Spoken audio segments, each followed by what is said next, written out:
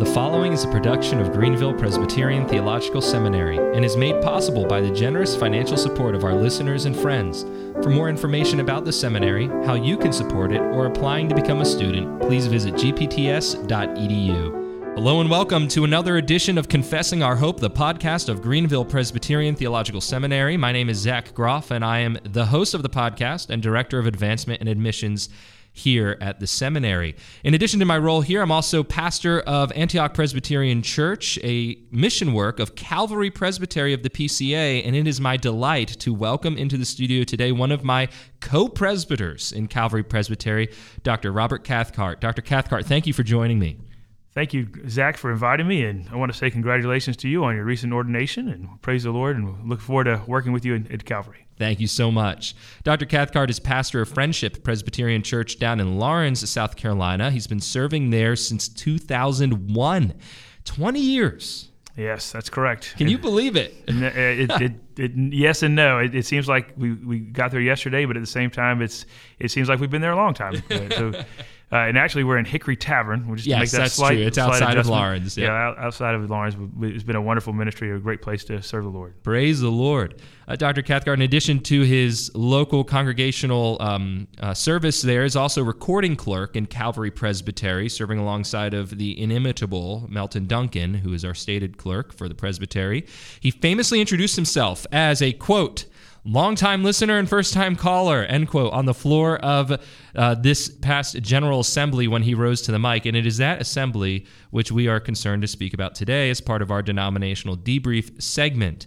But before I introduce the assembly, I do want to say a couple more things about Dr. Cathcart and make him blush, though you can't see that. He holds degrees from the University of South Carolina, Reformed Theological Seminary in Charlotte, and Erskine Seminary's Institute of Reformed Worship, where you studied under Hughes Oliphant Old, correct? That is correct. Yes. He and his wife have 4 children, of whom they are very proud, and it is a delight just to get to know his family, both here in the presbytery, but also by social media, since we are Facebook friends. That might be your greatest accolade there. There you go. Today we'll be talking about the 48th General Assembly of the PCA, the Presbyterian Church in America. It ran from June 28th to July 2nd of this year, so it was a bit later in the calendar year than it usually is. And it was hosted in St. Louis, Missouri at the America's Convention Center complex. Missouri Presbytery, I got to say this, did a wonderful job hosting the assembly. I was very thankful for their leadership. I actually went up to Tim LaCroix on the exhibit hall floor when he was passing the GPTS booth, and I said, Pastor LaCroix, thank you so much for your service to the assembly and to the denomination in hosting, and he accepted my thanks and my gratitude. So, Dr. Cathcart, as we think about the assembly, how did you prepare for this year, and did you serve on any denominational committees leading up to the assembly itself? As I try to do every year, I get familiar with the various overtures that are coming up and sort of the big issues of the day. I try to read up on those as much as possible. I also serve on the Committee of Constitutional Business as an alternate, so that's a really great opportunity to get to know the overtures a little bit better. And so that was a good experience this year. And also, I try to I know Fred Greco publishes a nice little cheat sheet on the different overtures, so I try to get familiar with that as well and have conversations with folks in our presbytery and other presbyteries, and those kinds of conversations happen. Some people would call here and there and just ask my opinion on things, and so just trying to do that both from as the overtures come through the presbyteries and are posted, and then just trying to have those good organic conversations with other presbyters. So that's probably the main way. The beautiful thing about the age of electronic communication, and there are many non-beautiful things about the age of electronic communication, but one of the good things is the speed at which this news can travel. I mean, as soon as these things are posted online, Brad Isbell or somebody posts them up to Twitter and makes a remark on them, and then they just circulate around to everybody, usually within 12 hours. Right. Whereas before, these kinds of correspondences would take weeks to circulate around the country or around a denomination. Dr. Cathcart, the stated clerk's office always gives a report at these assemblies on the statistics of the denomination, and admittedly, they are somewhat incomplete. I think one year, Dr. Taylor noted that about 60% of our congregations that are on the books actually report their statistics. And so these aren't really all that accurate, but they do give us an idea, generally speaking, of how large the denomination is and our growth patterns and trends.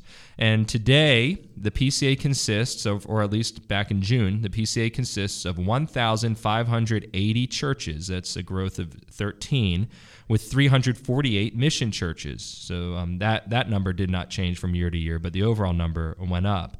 Our membership count is estimated at around 383,338 members, and that is a conservative estimate since, again, many churches are not reporting at all. But one of the remarkable numbers was how many men came to the assembly as commissioners. How many were at GA this year as voting commissioners? Right. It was a record number this year, which actually gives us even more props to Missouri Presbytery for handling all of that. But 2,114 in attendance. So that was a tremendous number. One of the big discussions over the past few years has been the ratio of teaching elders to ruling elders. So how many of that 2,114 were teaching elders, and how many were ruling elders? Yeah, 1,499 teaching elders and 615 ruling elders. And that's pretty significant, representing about 967 churches from 86 of our 88 presbyteries. That is remarkable. I'm surprised that 2 presbyteries didn't have a single man present, although right. that may have been our Canadian presbyteries with travel restrictions. So that might have been. That doesn't surprise me now that I think about it that way.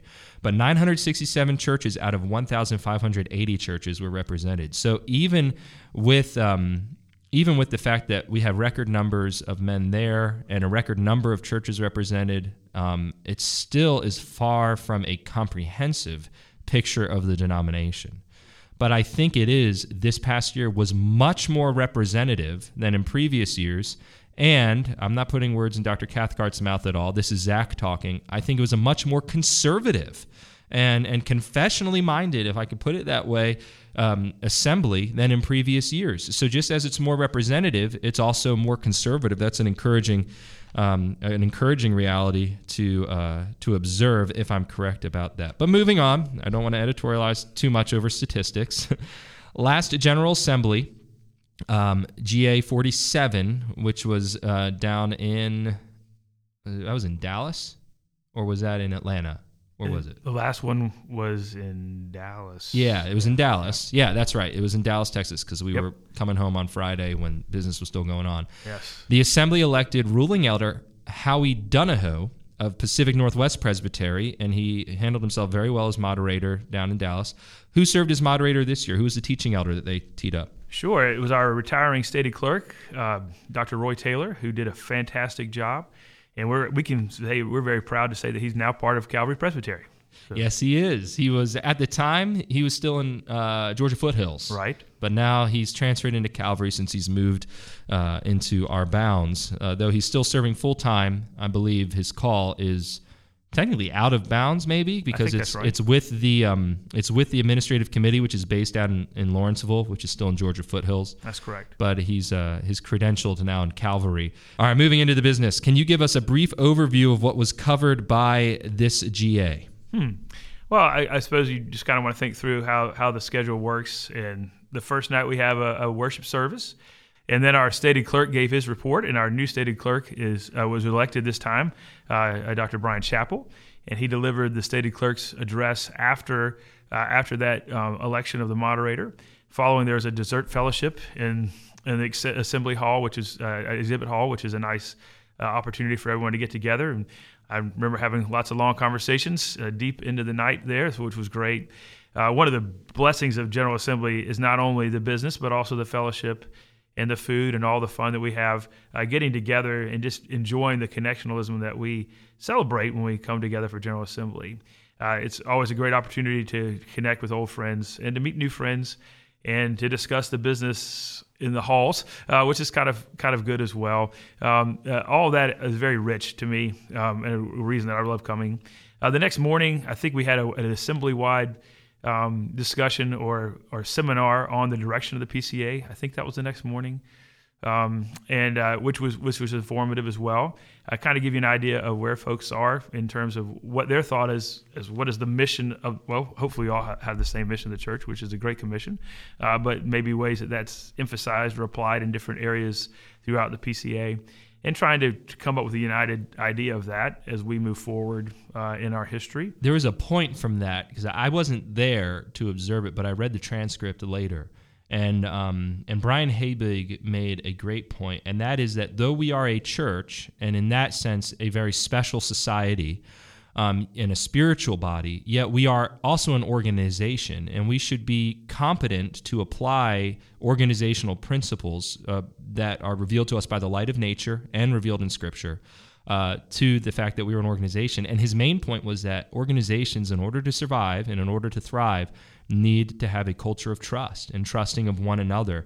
And I think that was really his burden in his talk, one of our again presbyters here in Calvary, and I want to echo that. And I think that in the PCA, perhaps there is a deficit, a trust deficit, and we need to take steps in terms of how to build up mutual trust. And of course, there are different positions on how that can be done. But I just wanted to put that in there. Again, my words, not Dr. Cathcart's. This is just Zach talking. I would echo that, and I hope and pray that some of the decisions that were made at this General Assembly with some healthier majorities would give us that, at least some building blocks to rebuild some of that trust. As we gathered, one of the big things that we did early on was the Review of Presbyterian Records report, which we have an intimate relationship with. Yes, I've served on RPR and actually couldn't do it this year because we had a family vacation, and our presbyter Dan Dodd stepped in and did a marvelous job. MVP. Yeah, exactly, and we can talk more about that. Yeah, maybe we'll later. get that. Yeah, we'll get to that toward the end. And then after that report, then we had the different permanent committees reporting and committee commissioners reports, which is always a highlight to see how the work of the church is moving forward.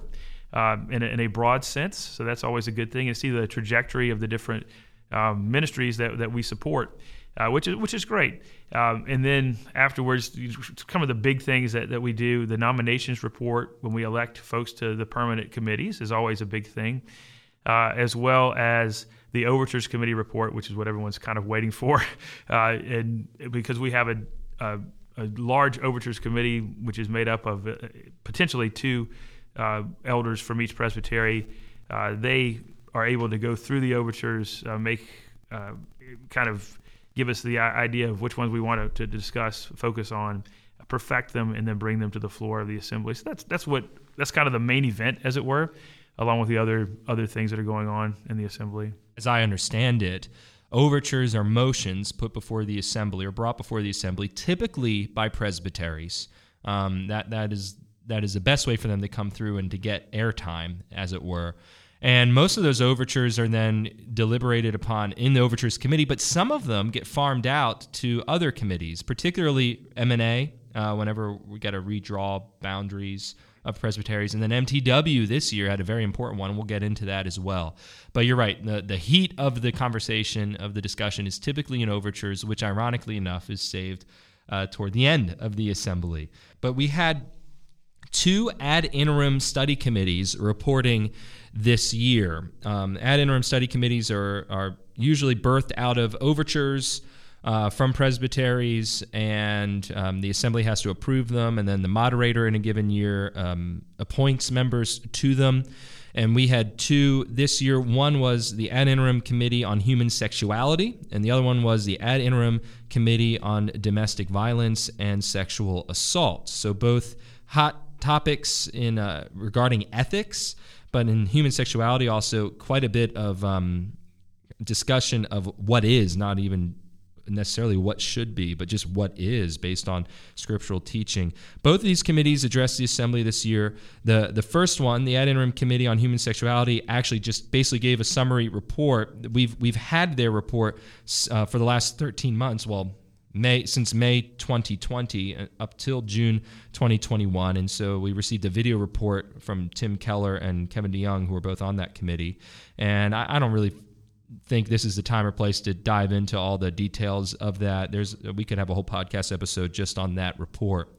But suffice it to say that their work was received with thanks, and the committee was dissolved. Their work having been completed. The second one, however, wants more time for their work, and so petitioned the Assembly to grant an extension of 1 year to continue its work on preparing a helpful report to encourage faithfulness and wisdom in matters of pastoral care for those experiencing domestic violence and sexual assault. And the Assembly approved that, and I think that the anticipated cost has already been pledged as a special gift from a donor anyway. And so we'll get the final report from them, Lord willing, at our next Assembly in Birmingham next June.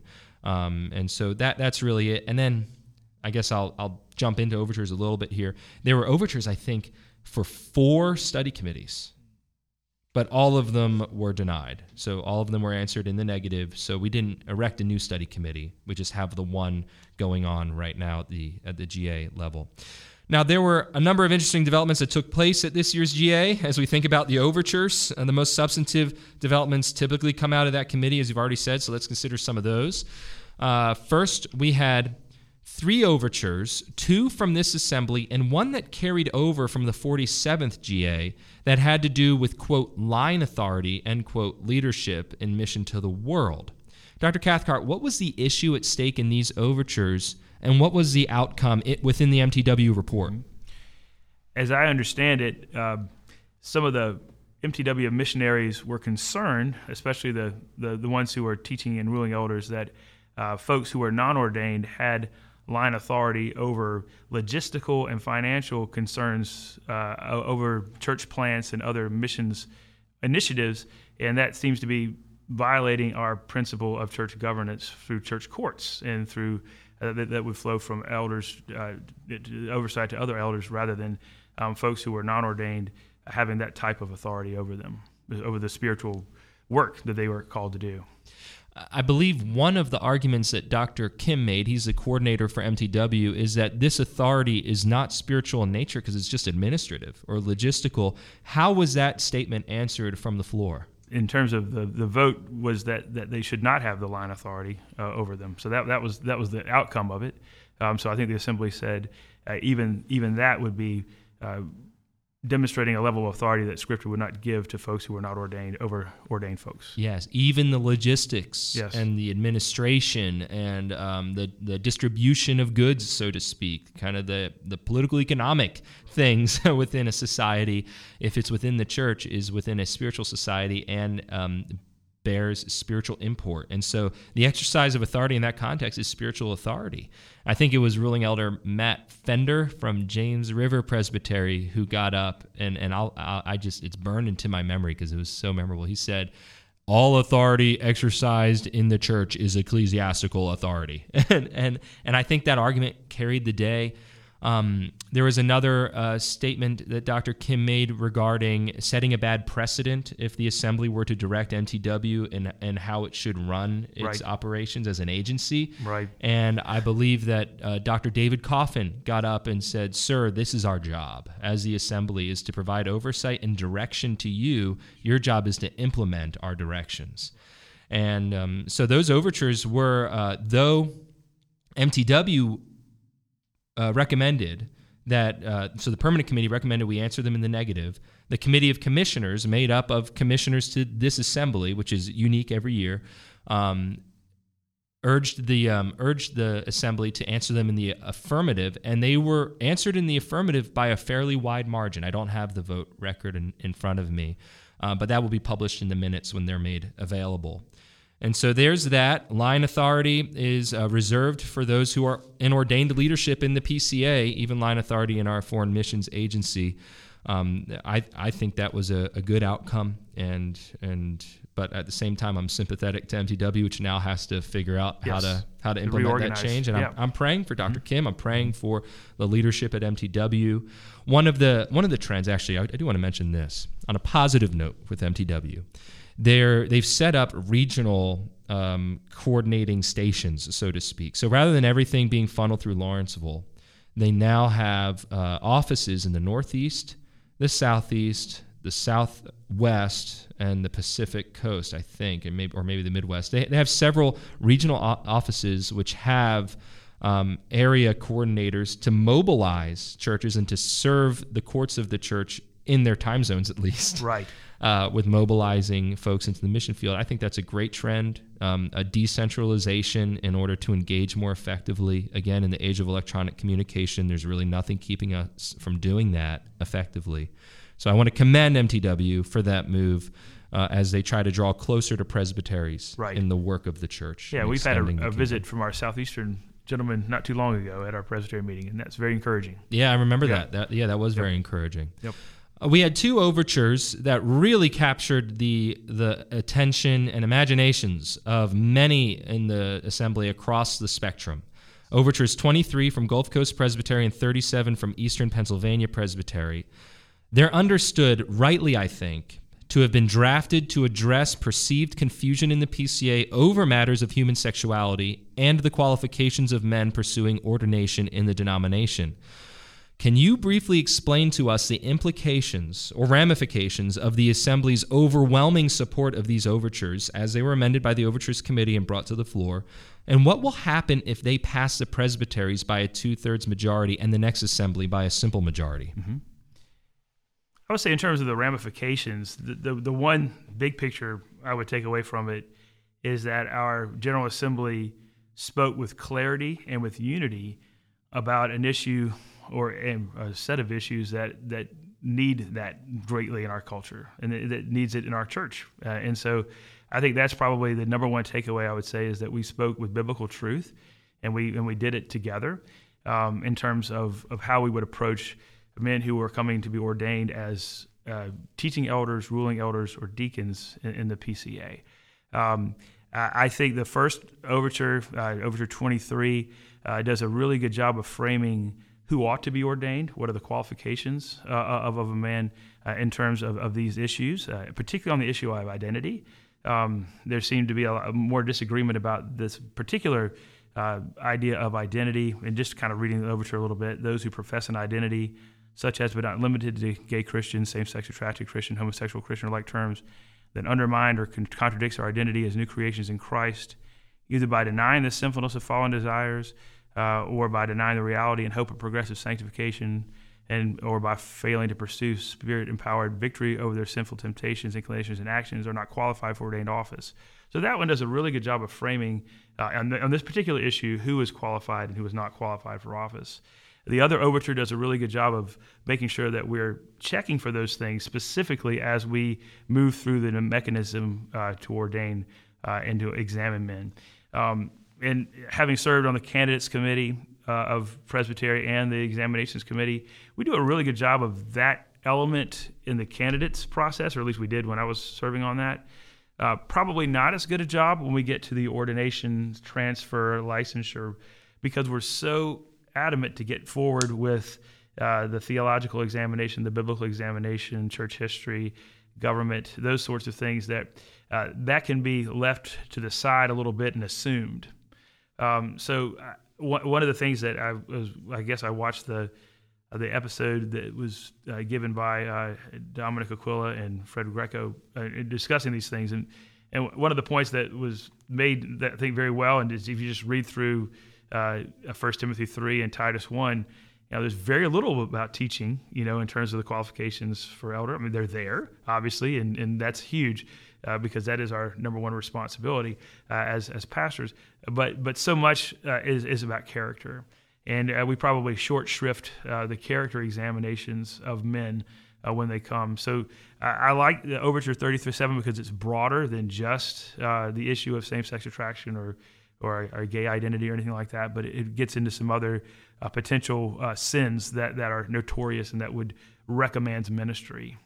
I'm not sure the word pride is in there. Maybe we should put that one in as well, because that one may come before all the others. But I think these both are crafted very well. I love the majorities. The first one was passed 1438 to 417 on the floor of the assembly. That's in the PCA. You can't even get that many people to agree on whether the lights are on. Yeah, or exactly. What coffee you want, or what's your beverage of choice, or whatever. But and the other one was 1130 to 692, another resounding majority. Though that one did have a minority report and was a little bit of a closer vote, and probably engendered a little bit more debate. But I'm very thankful again that we have spoken clearly on these issues.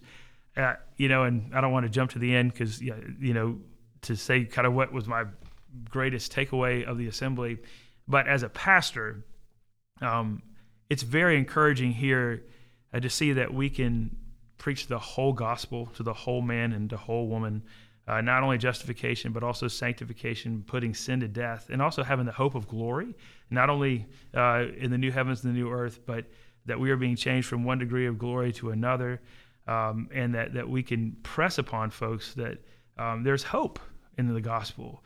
That you don't have to remain in identity or remain in sin, but instead, not that there's going to be perfection in this life. No one expects that. But my biggest concern pastorally is that we were taking away the power of the Holy Spirit from people who desperately need it. Now, that doesn't mean that we don't have compassion and that we're not very careful and that we're very loving in the way that we bring people along.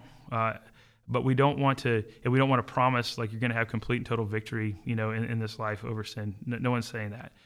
But what do you want to offer these folks hope that God is working in your life, that you can work out your salvation in fear and trembling, knowing that it is God who works in you, willing to work according to His good pleasure. So that's enough. I was probably on that, but obviously it's something that I'm passionate about because we deal with folks who are in these situations, and we want them to have the hope of the gospel, not a false hope, but a true hope in Christ. And I just don't want us to think that we need to be named by our sins. We need to name our sins, confess them, repent of them, and know that there's hope. Our constitutions as creatures made in God's image, though God is unchanging, our constitutions are not unchanging. They are mutable. And in a Genesis 1 context, Genesis 2 context, that means that we were liable to fall from grace, from that perfection in which we were created. In a Genesis 3 context and forward, which is where we live now, it means that we can fall into further depths of sin, being born into sin with sinful natures, or we can be renovated. We can be revived, we can be regenerated, renewed, we can be reconstituted as righteous in the sight of God and sanctified progressively in this life. And though we don't want to be presumptuous and triumphalistic and have an over-realized eschatology and every other fancy theological term we could slap on it and say, you will have total victory in this life. We can't make that promise. We can say you will have total victory, and God is going to incrementally draw you nearer to it through your experiences in this life and by the power of the Holy Spirit united to the proclamation of the Word. And you're right, as a pastor, if we can't say that, or if that's somehow blanketed by this sense that I'm born with a certain sin nature or something of sin that is unchangeable, then our work is futile and in vain. And that's why I agree with you, Dr. Cathcart, that the majorities that pass to these two overtures, and what I hope we will see as the presbyteries work through them and the next GA then votes on them again, and I hope these pass and our BCO is amended rightfully. As a pastor, that's greatly encouraging. And if they don't pass, it will be a real discouragement, but we press on in hope, because the way God works with people, He works with denominations too, and He can incrementally bring us closer to the good, the true, and the beautiful as it is revealed in Jesus Christ. So there's that. Again, a subject that could warrant a whole podcast episode, but there was some heated discussion towards the end of overtures, and maybe it was a bit unexpected by some commissioners, and this heat discussion was over a proposed statement condemning anti-Asian racism in American culture. And what was surprising about it was those who rose to speak against the motion were themselves Korean-American commissioners who said, why should we highlight just this expression of racism? We should have a more general statement that encompasses all forms of racism. Can you summarize for us the outcome of the discussion? Understanding it was late on Thursday night, neither of us are going to remember all the permutations of things, but at the end of the day, what did we as an assembly adopt? As far as I remember, we adopted the recommendation of the Overtures Committee, which was to answer it in reference to General Assembly 46's statement on racial and ethnic discrimination reconciliation. Yeah, excuse me. Yeah, that was right. And also to stand with our brothers who felt pain and violence this past year, our Asian brothers who had dealt with some things that were very public in terms of violence on Asian Americans. And so I think that was what the assembly did. I think the concern was that we didn't do it as strongly as we could have. So they wanted a further repudiation. What I would say is I do hurt for folks who've heard comments in the hall, or if other brothers have made comments. That's terrible. I mean, I lament that, and we all need to check our own hearts for our prejudices. And they exist. I think it's foolish for us not to think that they don't exist, and we need to repent of them. At the same time, my concern is, though I know that the impetus for that is unity, what I don't want us to do is to always be focusing on what divides us rather than what unites us. And so I think that's another concern, maybe by others in the assembly too, that we it's right for us to repent of these things and to focus on them. We shouldn't take our focus off that we are united in Christ. There is no more slave or free, Jew or Greek. We are one in Christ, and we praise God for the blood of Christ who brings us together. The two who were once separated, we are one in Christ. And I think that was reflected in the statement which the Overtures Committee brought as a recommendation to the floor, and which the Assembly overwhelmingly adopted. And I was pleased in it, and I thank God for our Korean American brothers and the close fellowship we have even within the PCA, but certainly even in our fraternal relations with Korean churches back in South Korea, and the blessing they've been to us. I think it was at the 47th GA that one of the delegates from a large Korean Presbyterian fraternal denomination got up and didn't chastise, didn't rebuke, but reproved and encouraged us, exhorted us to be faithful in matters of biblical sexuality, because all over the world, the rest of the church is watching America and thinking, what is going on? And calling out the PCA in particular to stand fast. That was so encouraging. And I'm thankful for those different perspectives that kind of wake us up to our own sins when we've fallen asleep, to use, maybe to flirt with danger there and using that language. All right, review of presbytery records. You mentioned we have a close relationship as a presbytery with this particular committee of the General Assembly. Sure. And it had an issue that hit close to home for us. The issue concerned whether or not a presbytery may forbid a man from teaching a stated difference that the presbytery accepted is not out of accord with any fundamental of our system of doctrine. Background is Calvary Presbytery, in examining a man who has stated differences to the confession of faith, ask a number of questions. First, do you have any stated differences? And then once they're presented, we ask, what kind of difference is this? Is this a scruple or exception? If it's an exception, we then ask, is it out of accord or not out of accord with any fundamental of our system of doctrine? If it is ruled out of accord with a fundamental, then that man's not ordainable. But if we rule it as not out of accord with any fundamental of our system of doctrine, we then say on the basis of good faith subscription that he may serve in our bounds. However, we have a Calvary statement that we give for certain of those exceptions, like whether or not a Roman Catholic and a Protestant can get married, for example, that kind of exception. We have a statement that says, you may hold this privately, but you may not teach it publicly. And so in Calvary Presbytery, sometimes we direct the ordinand in that way, and sometimes we do not. And we say, you may teach this, but you must always teach it alongside of the confessional position, explaining the biblical background for both. And so the question is, can a presbytery issue a statement like we do, saying, you may hold this, you may not teach it, even if you teach it alongside of our stated position, you still can't teach it. Can you walk us through the exact situation, though, and how this panned out. I mean, you even rose to speak at the mic about it. Yeah. I'll do my best. It's this sort of personal history. Yeah, I know. As recording clerk, you've been dealing with this. Yeah, and I may be fuzzy on a couple details, but the big thing is, as you said, Zach, in 2017 was the first time we were cited for this, our records. It goes back 4 years. It goes back 4 years. So the RPR meets every May, typically, and goes through all the records of all 88 presbyteries. I've served on it for 2 years. This year I got a time off, but Dr. Taylor always calls it Presbyterian purgatory, and that's a mild description of it. I'm just kidding. I've never had a bigger migraine headache than the first day I was there, but the Lord is good. We got through it. But the big thing, so as they're going through, one of the things we take a close look at is how examinations were carried out, because that's one of the primary objectives and duties of a presbytery.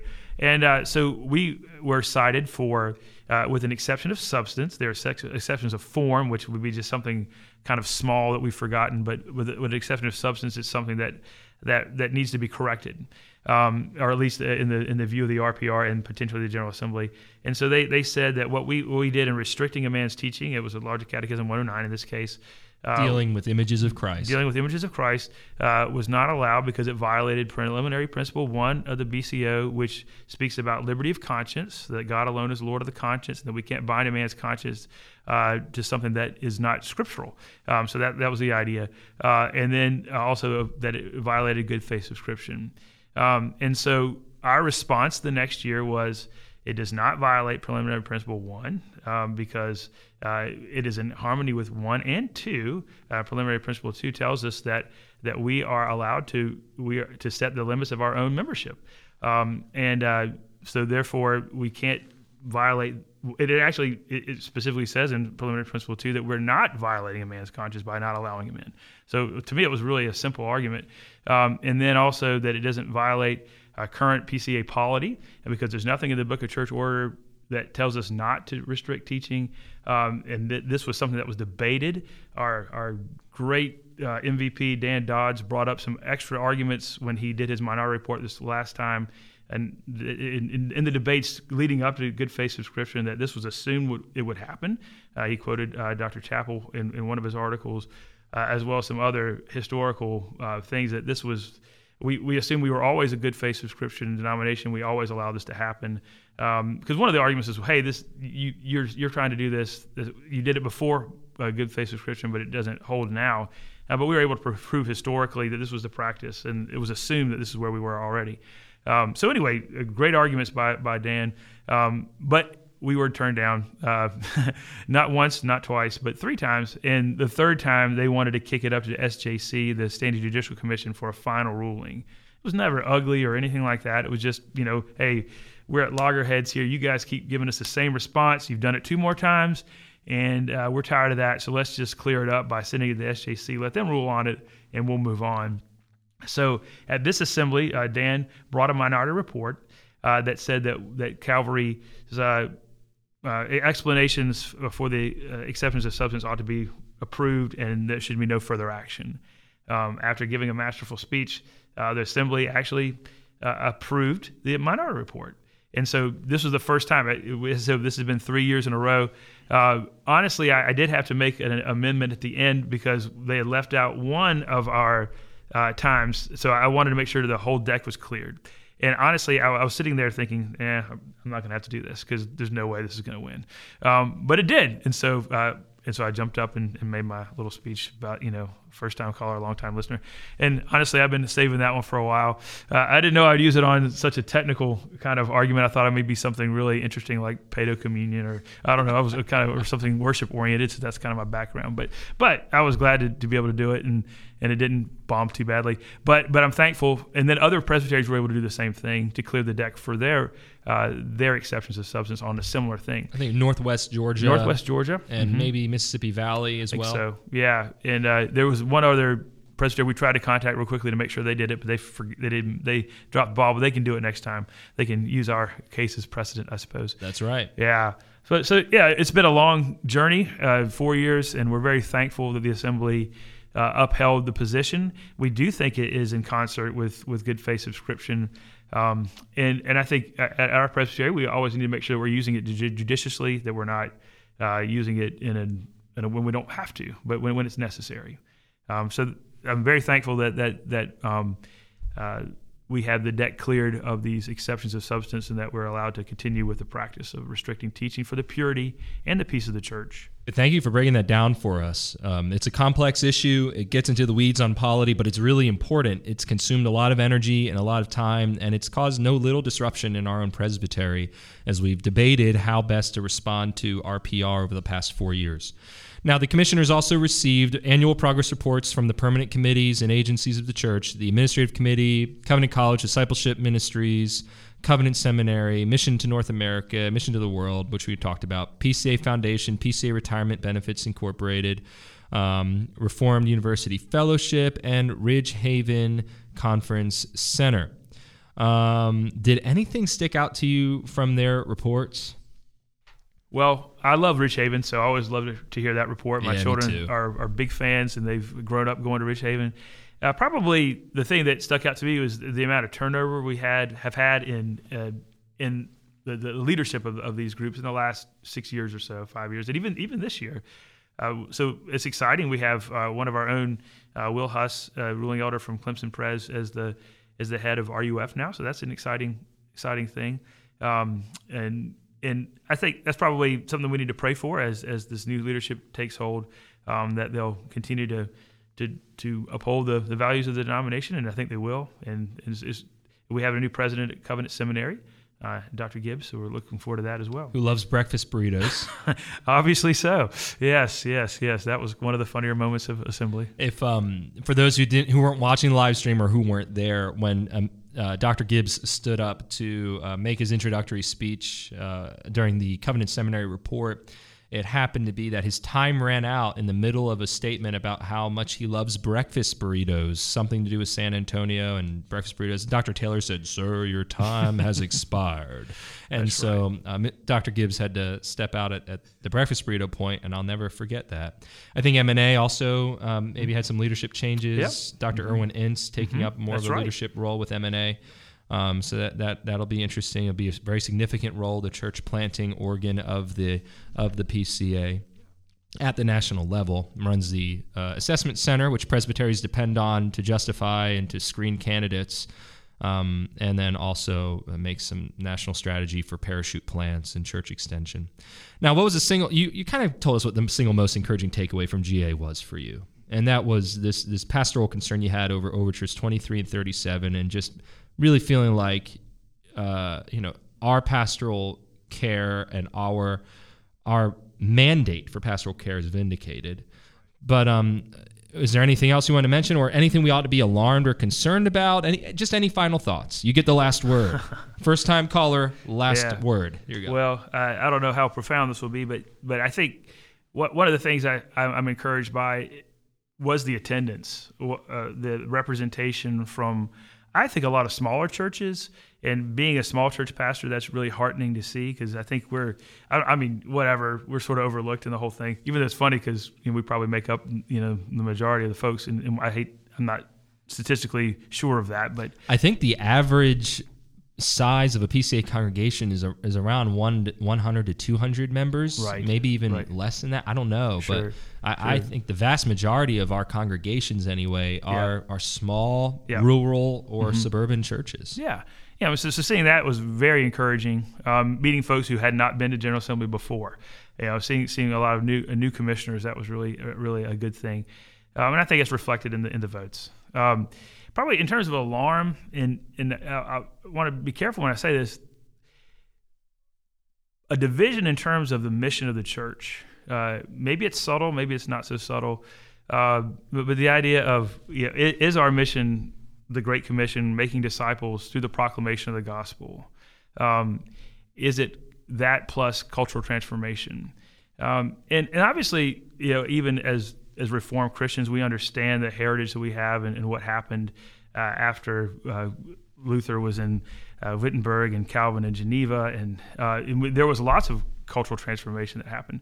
But it was a byproduct of the church pursuing its narrow mission, and then Christians being equipped by the church there going out and pursuing a broader Christian mission, which is distinct from the church's mission as such. That's exactly well said. I probably would leave it there, other than saying, that let's make sure we lead with our narrow mission. Let's make sure we're leading with the full proclamation, the whole counsel of God. If we're doing that, then the Lord is going to use that to equip our individual members to go out and transform the culture, rather than responding and reacting always to what the culture, the issues of the day. And I guess that's what I'm most concerned with. It just feels like there's a little bit of identity politics going on in our agenda as the PCA. I think you may be right, and when I look at 20th century American Presbyterian history, and I consider just the squandering of great potential in the parts of men like Carl McIntyre, for example, who, with all the best intentions of the world, got up on the soapbox and transformed his pulpit into a political platform for railing against communism or railing against alcohol or whatever, and then you see the effects of that. Whatever he did pursue towards the end of his life has all but fizzled out in South Jersey, and there's barely any Reformed Presbyterian presence. In fact, I'm in touch with men in South Jersey, praying for and hoping to even supply candidates for church plants down the road, and because there's such an opportunity there now, since when Carl McIntyre was there, and I'm just using him as one illustrative example, when he was there, he squandered the opportunity he had on his political hobby horses. And I think there is a risk, a danger on the right and the left. And perhaps now it's more on the left because that's more popular and a bit easier to get an audience for than the right. But a risk, a danger as a pastor, as a man with influence in a group of people and with a platform to be a public speaker, to get into political hobby horses and to reconstrue the mission of the church in those terms. And it's very destructive to our witness, and it's destructive to the vitality of the church. The story of the mainline denominations is really the story of that slow or fast destruction over 100 years. Anyway, Dr. Cathcart, on that note, Yes. we look forward to a grand and glorious future for the PCA and for confessional churches, Reformed churches, wherever they may be found, holding fast to Scripture's teaching, heralding forth the word of truth, and in full dependence on the Holy Spirit. But thank you for your time today. It was really great to have you here. Likewise. Thank you, Zach. Thank you for listening to this edition of Confessing Our Hope, the podcast of Greenville Presbyterian Theological Seminary. To help ensure that we can continue to produce content from a Reformed and confessional Presbyterian perspective, please consider making a gift of support in any amount at gpts.edu/donate. For more information about Greenville Presbyterian Theological Seminary, please visit gpts.edu.